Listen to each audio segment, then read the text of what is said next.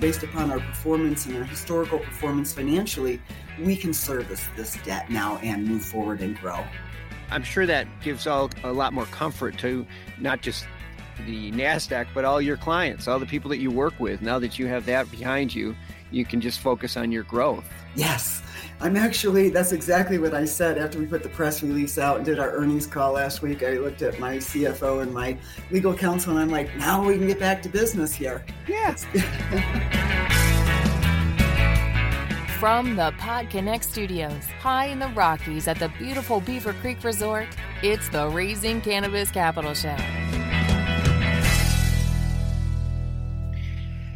Today on MJ Bull's Raising Cannabis Capital, we are joined by Sundie Seefried, the CEO of Safe Harbor Financial. Sundie, welcome to the show. Well, thanks for having me. Happy to be here.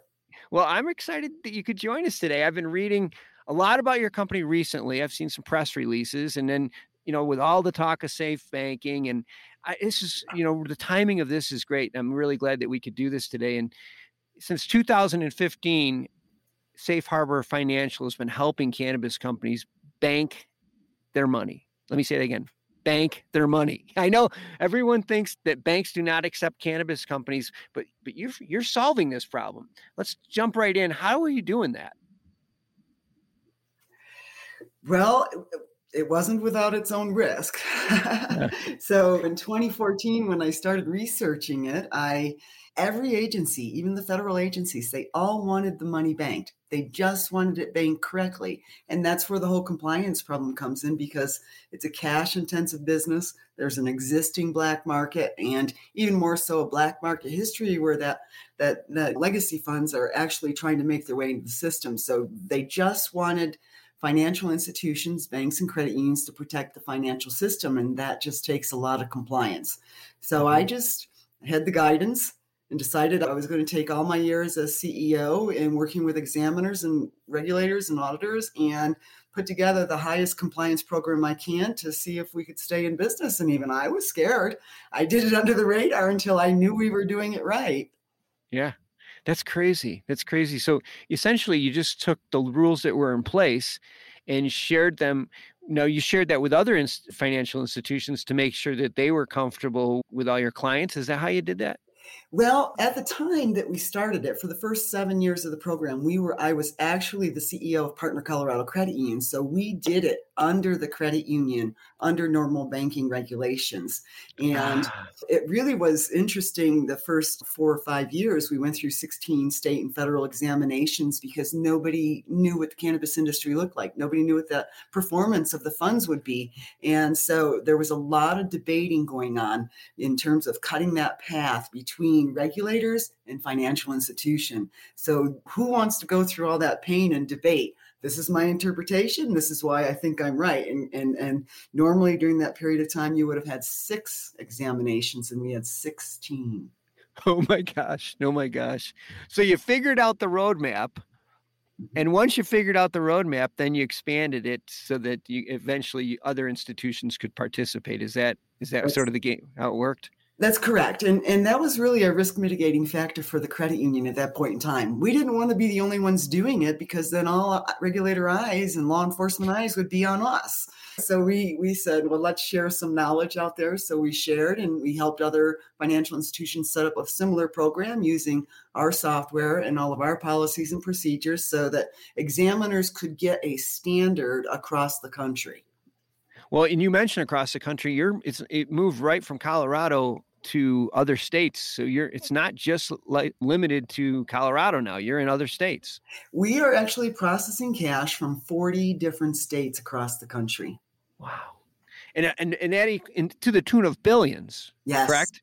Yes. In fact, I was just doing that report. We are getting ready to cross over $18 billion. And I kind of monitor this, but I also monitor the performance of the funds, what's coming in, what's going out, what stays in the bank accounts in terms of what we can actually loan off of. Okay. All right. Well, I'm looking at a press release right now. Safe Harbor Financial, you mentioned a minute ago about the Partner Colorado Credit Union. I saw in the press release that you've worked out an arrangement now with the two entities. Can you maybe add a little more color to that? new Sure. relationship? Sure, because that was a very difficult last 5 months. I bet. So what really happened was we were supposed to list on the NASDAQ back in June. And what happened is we needed to do some more education because NASDAQ doesn't really want plant touching companies. So they went through all of our contracts, everything, even to know that if we were going to ever have to liquidate a property that was under a credit facility, that we would never touch the plant. So there's complications there when you're dealing with cannabis. What happened during that summer was the SPAC market kind of crashed. Yeah. And it was the worst time ever for us to actually do that de-SPAC and get listed. And we went from $70 million in PIPE investors down to $23 million in PIPE investors. That left the debt and a lot of second thoughts on my back at Safe Harbor Financial. But, I couldn't just walk away from this baby we had created for 8 years, and it was a profitable business for 8 years and cash flow positive, and had all these employees kind of relying on me to see this forward. And so Partner Colorado, who was the parent company prior to the transaction, said they didn't want to see it die either. So they gave us a forbearance agreement, no payments until we could restructure something that would give us a clear pathway to succeed.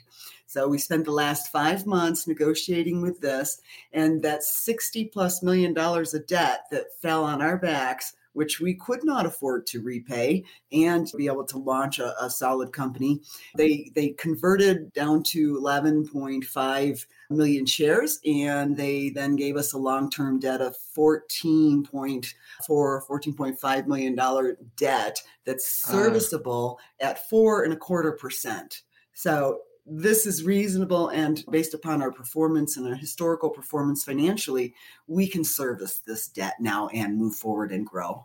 I'm sure that gives a lot more comfort to not just the NASDAQ, but all your clients, all the people that you work with. Now that you have that behind you, you can just focus on your growth. Yes, that's exactly what I said after we put the press release out and did our earnings call last week. I looked at my CFO and my legal counsel, and I'm like, now we can get back to business here. Yeah.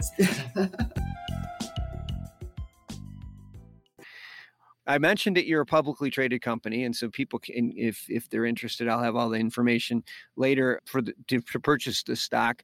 But in addition to this, I noticed that you're also providing loans to cannabis companies. Can you tell us a little bit about that? Sure. So when we went into the depository relationship in 2015, it was our objective to try to normalize banking for the industry. Give them checks, give them debit cards, give them what they need so they could do their business and operate. And we'll watch the money and we'll watch the financial system. And never did I have a company not want to comply, because it's a compliance industry as well. They're so heavily regulated. Yeah. So in the last 2 years, we put together a lending program, and we actually loan off a percentage of our deposits. So our cost of funds is much lower than going to the capital markets to get funds and then reloan them out. So that is a competitive advantage for us. And we work very closely with our financial institutions to set the stage. But because we're working on their balance sheet and with financial institutions, we have to lend like financial institutions. We can't make like projection loans and investment loans. We want to make collateralized loans with which financial institutions are actually comfortable with. And also we have to, if we get a $50 or $60 million credit facility request, we want all of our financial institutions to participate in that risk. So we won't just place it on one balance sheet, but on a couple of them, and standardize it for all of them. Well, it's great news for the companies that are looking for loans. Yes. It's a great news because now it's more, I don't want to say legitimate. It's more standardized, more what most businesses, you go to your lending institution to get the loan. You go to the same people that you're doing your banking with are a lot of times the people that you borrow money from. It just makes sense. It makes sense. Before we wrap up, a lot of the cannabis companies that are listening to this show right now are maybe paying exorbitant fees for their banking, if they can even get banking. Can you walk us through the process if they wanted to investigate perhaps moving to a different banking and working with you to help facilitate that? Sure. So the first thing I have to say is that because of the amount of compliance, we file nearly 1,000 reports a month on these counts.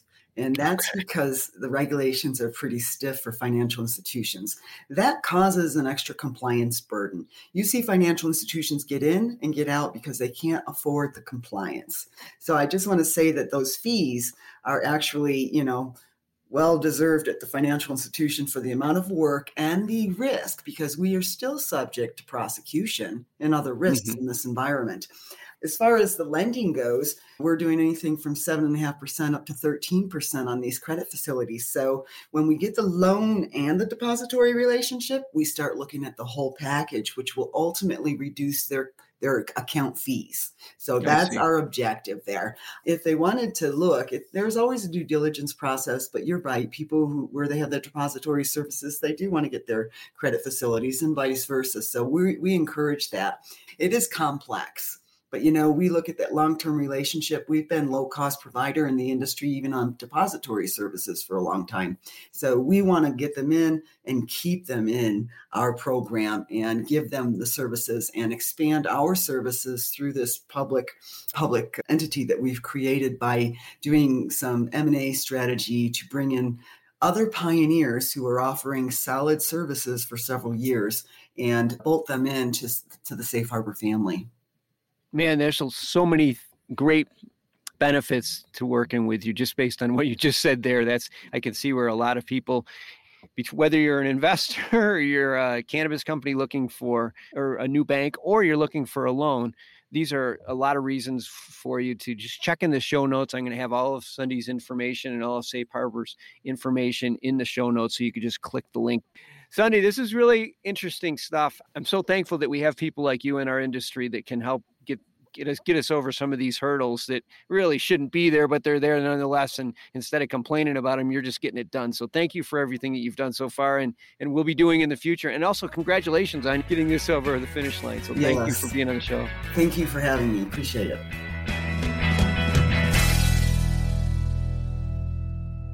Thanks for listening to today's show. To check out more great cannabis podcasts, go to podconnects.com. Here's a preview of one of our other shows. Hi, my name is Kira Reed, and I'd like to invite you to be inspired by the women who are leading in the cannabis industry. Each week, we will discuss empowerment, leadership, and what it means to be a woman in charge in marijuana, hemp, and CBD. As the founder of the Women Empowered in Cannabis community, I have had the great pleasure to get to know many brilliant and talented women who are CEOs, executives, politicians, advocates, and community leaders that are focused on creating a cannabis economy that is just, fair, and equal. We'll learn how these women make decisions, how they navigate a predominantly male industry, and what they're doing to level the playing field for women. I hope you'll join us.